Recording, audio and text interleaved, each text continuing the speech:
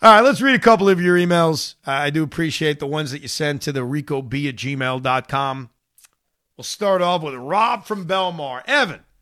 All right, first he kisses my ass. I'm going to leave that part out because that's like me reading someone saying complimentary stuff is almost like, I don't know, there's something about it that turns me off. Do you understand what I'm saying, Hoff? It's almost like I'm not very complimentary to myself on a regular basis, so when someone else does it, I don't know how to take it. Just move on. No, I thank you. Like, I appreciate the kind words, Rob, but me repeating it and reading it is almost like I need my ego stroked, and I don't. So, okay, Rob, I saw what you said, and I really, really appreciate it. Just reading it to the audience is like, nobody cares. No one wants to hear Rob say he loves me or he hates me. It doesn't matter. I have to respectfully challenge you on your position on Danny Berger's vocal box. I guess he gave him a nickname. On a recent Rico, you dismissed the idea of adding Nelson Cruz as essentially being an empty uniform. He's old, not the hitter he used to be, and offers no position versatility. Why I agree with you there, I think Vogelbach falls in the same category. He's a younger, fatter Nelson Cruz. He has some pop against righties only, and Buck would be better off fielding only 7 defensive players rather than asking Vogie to play any sort of defense. The only position he could realistically play is manned by arguably our best offensive player who very rarely misses any time. You frequently mention how he mashes righties, but I don't think it's anywhere near good enough to justify a roster spot. Okay. He also had a suggestion for a podcast, which is a good one, and I've heard this from numerous people. I'd love to hear an Almost Mets podcast. Acquisitions that were almost made that would have had the most profound impact on the team, both positive and negative, i.e. almost signing A-Rod, almost trading for Griffey, almost signing Trevor Bauer. Very good idea. I do like that one. And I've gotten a few emails suggesting that. I think because in the past, like I think when we were talking about the Hall of Fame ballot, the previous Hall of Fame ballot, and we were talking about Rafael Palmeiro, we brought up, which I wasn't even aware of, how close they were to making a trade for Alomar and Palmeiro back in 1998. So it does lead you to think, boy, there's so many examples of that. Anyhow, let me get to the Vogelbach point. You're right that Daniel Vogelbach doesn't have any position versatility. I mean, you're 100% right about that. I can't argue. The reason I'm dead set against adding a guy like Nelson Cruz is because that's 2 guys with no position versatility. Like, I accept that Daniel Vogelbach is on this team and has that issue. Like, it is a legitimate thing. You're right about it. He can only play first base. He's not good at first base. There are going to be days you're going to sit Pete. So, that's natural, especially having a DH. So I'm good with Vogelbach once every 2 weeks playing first base, even though he isn't great. You kind of live with it because it's not a lot. But again, he mashes righties. I know you mentioned that and kind of dismissed it, but he does. Like, he had 18 home runs in 314 at-bats. He had an 880 OPS. An 880 OPS is an elite level number. Like, it's really good. Now, he's non-competitive against lefties. I totally get that. And so lefty comes into a game, 7th inning, Vogelbach's the DH. You have to have an alternative, which is why it's so important to find that right-handed bat. Because I don't want to run back Darren Ruff, do you? No. None of us do. But, yeah, he has no position versatility. But that's why I don't want another guy without position versatility. So could I fight for, who was the email from? Robin Belmar. Robin Belmar. Listen, I'm on your side 100%. First of all, let's just take this for what it is. Darren Ruff by himself was going to make, what, $3 million? And then there's pennies right here we're talking about compared to, Francisco Lindor and whatnot. But Nelson Cruz signed a $1 million deal. Daniel Vogelbach's 1.5 combined. They make less than what Darren Ruff makes, if I'm correct. I think Darren Ruff makes $3 million. Regardless, the point is you have 2 guys that I know that Nelson Cruz, that's the only thing he's good for is power. I know he's towards the very tail end of his career, but my God, if you're got that from the right, the left side and Vogelbach, Cruz has that from the right side, that's your tandem. You don't need anything outside of that. You have the other guys there. There's tons of flexibility with Guilherme on the bench. If you're going to make a trade for Santander, if that's a possibility, kind of floats around. Like, you have flexibility in those other areas. You don't need them. You don't need everyone to be flexible. You need bats. No, but having two guys on your team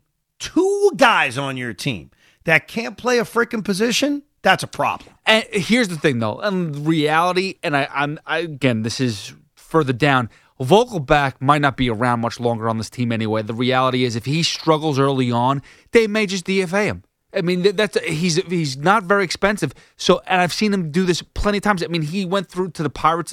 I think the Pirates might have signed him. Hold on, you guys have this weird thing with Vogelbach. He has an 880 OPS against righties. Like, he's a good player when you put him in the right position to succeed. Like, he hits right-handed pitching. I'm not just saying it because I want it to be true. I'm saying it because that's what he does. He's not getting DFA'd. So why did he get DFA'd from other teams prior? I'm talking about now. I'm talking about this year. I'm talking about last year. Did he hit 30 home runs one season? Daniel Vogelbach? I think he had one season, or was it 20 home runs? Most home runs he ever hit in a season was 30 in 2019. Right. He also hit 208 with a 780 OPS that season. So he was really all or nothing that season. Listen, I understand there's upside, especially he's so cheap. He's still got another year of arbitration. I get it. But there's a possibility that he just doesn't fit this team. If you could get one guy to do what we want out of, I know Cruz isn't there, but Ruff and Vogelbach, that's going to solve all our problems. Well, look, if there was one guy that could fill that role, absolutely. And there are young guys who could take it. I mean, Brett Beatty could end up being the DH, especially if Escobar or Guilherme play a lot of third base. So there's a lot of possibilities where Vogelbach may not play every day if other guys are outperforming him. But I don't like the idea, because think about it. How many guys do you have on your bench on a normal basis with a 26-man roster? The answer to that is probably 5. Do you want 2 guys that can't play the field, essentially? Plus a backup catcher, plus Guilherme. And we're talking about the Mets carrying 3 catchers. We've talked about that. Yeah. Alvarez, Narvaez, and Nito. So you're talking third catcher plus 2 guys who can't play the field? Anyhow, we got one guy who's going to rip me and one guy who's going to rip you. Let's start with the guy who's ripping me. Jared. Hi, Evan. My name is Jared. I'm 24 years old and a Mets fan. I enjoy your Rico and listen every episode. See, he's complimenting here because then he wants to hammer me. So let's get to the hammer. I thought you don't read compliments, by the way. Yeah, but the only reason I'm doing this is because it's to hammer me. So when you do a compliment and then turn it around, like, that's fine. However, I have one request to make, and it relates to how you pronounce the name of one of my favorite players, Luis Guilherme. I'm not sure if you're aware, but you pronounce Mr. Guilherme's name as Guilherme. All announcers and commentators I've heard pronounce his name as Guilherme. The Mets pronunciation guide lists it as Guilherme as well. If you could make this adjustment, it would make my Rico listening experience that much better. Thanks, and LFGM. All right, so here's the deal, Jared. I promise you, I'm not trying to be a dick here. I think I have a mental block. I really do. And anytime I'm pronouncing something wrong and someone comes to correct me, I appreciate it. Like, I'm not mad about it. But then I have this tick in my head. As soon as I'm corrected, I forget what the correct pronunciation is. I'll give you a few examples in my past. Damon Amendolara. You know that guy? DA? Great guy. Great host. I filled in with him once 5 years ago. And I'm like, it's Evan Roberts, Damon Amendolara here on the Fan. And at one point at 5:30, he looks at me and says, Evan, I feel bad saying this, but you're saying my name wrong. And ever since he corrected me, I can't remember how to pronounce it. Is it Amendolara? Is it Amendolara? It's like a mental block. He could tell me every day and I'm going to forget.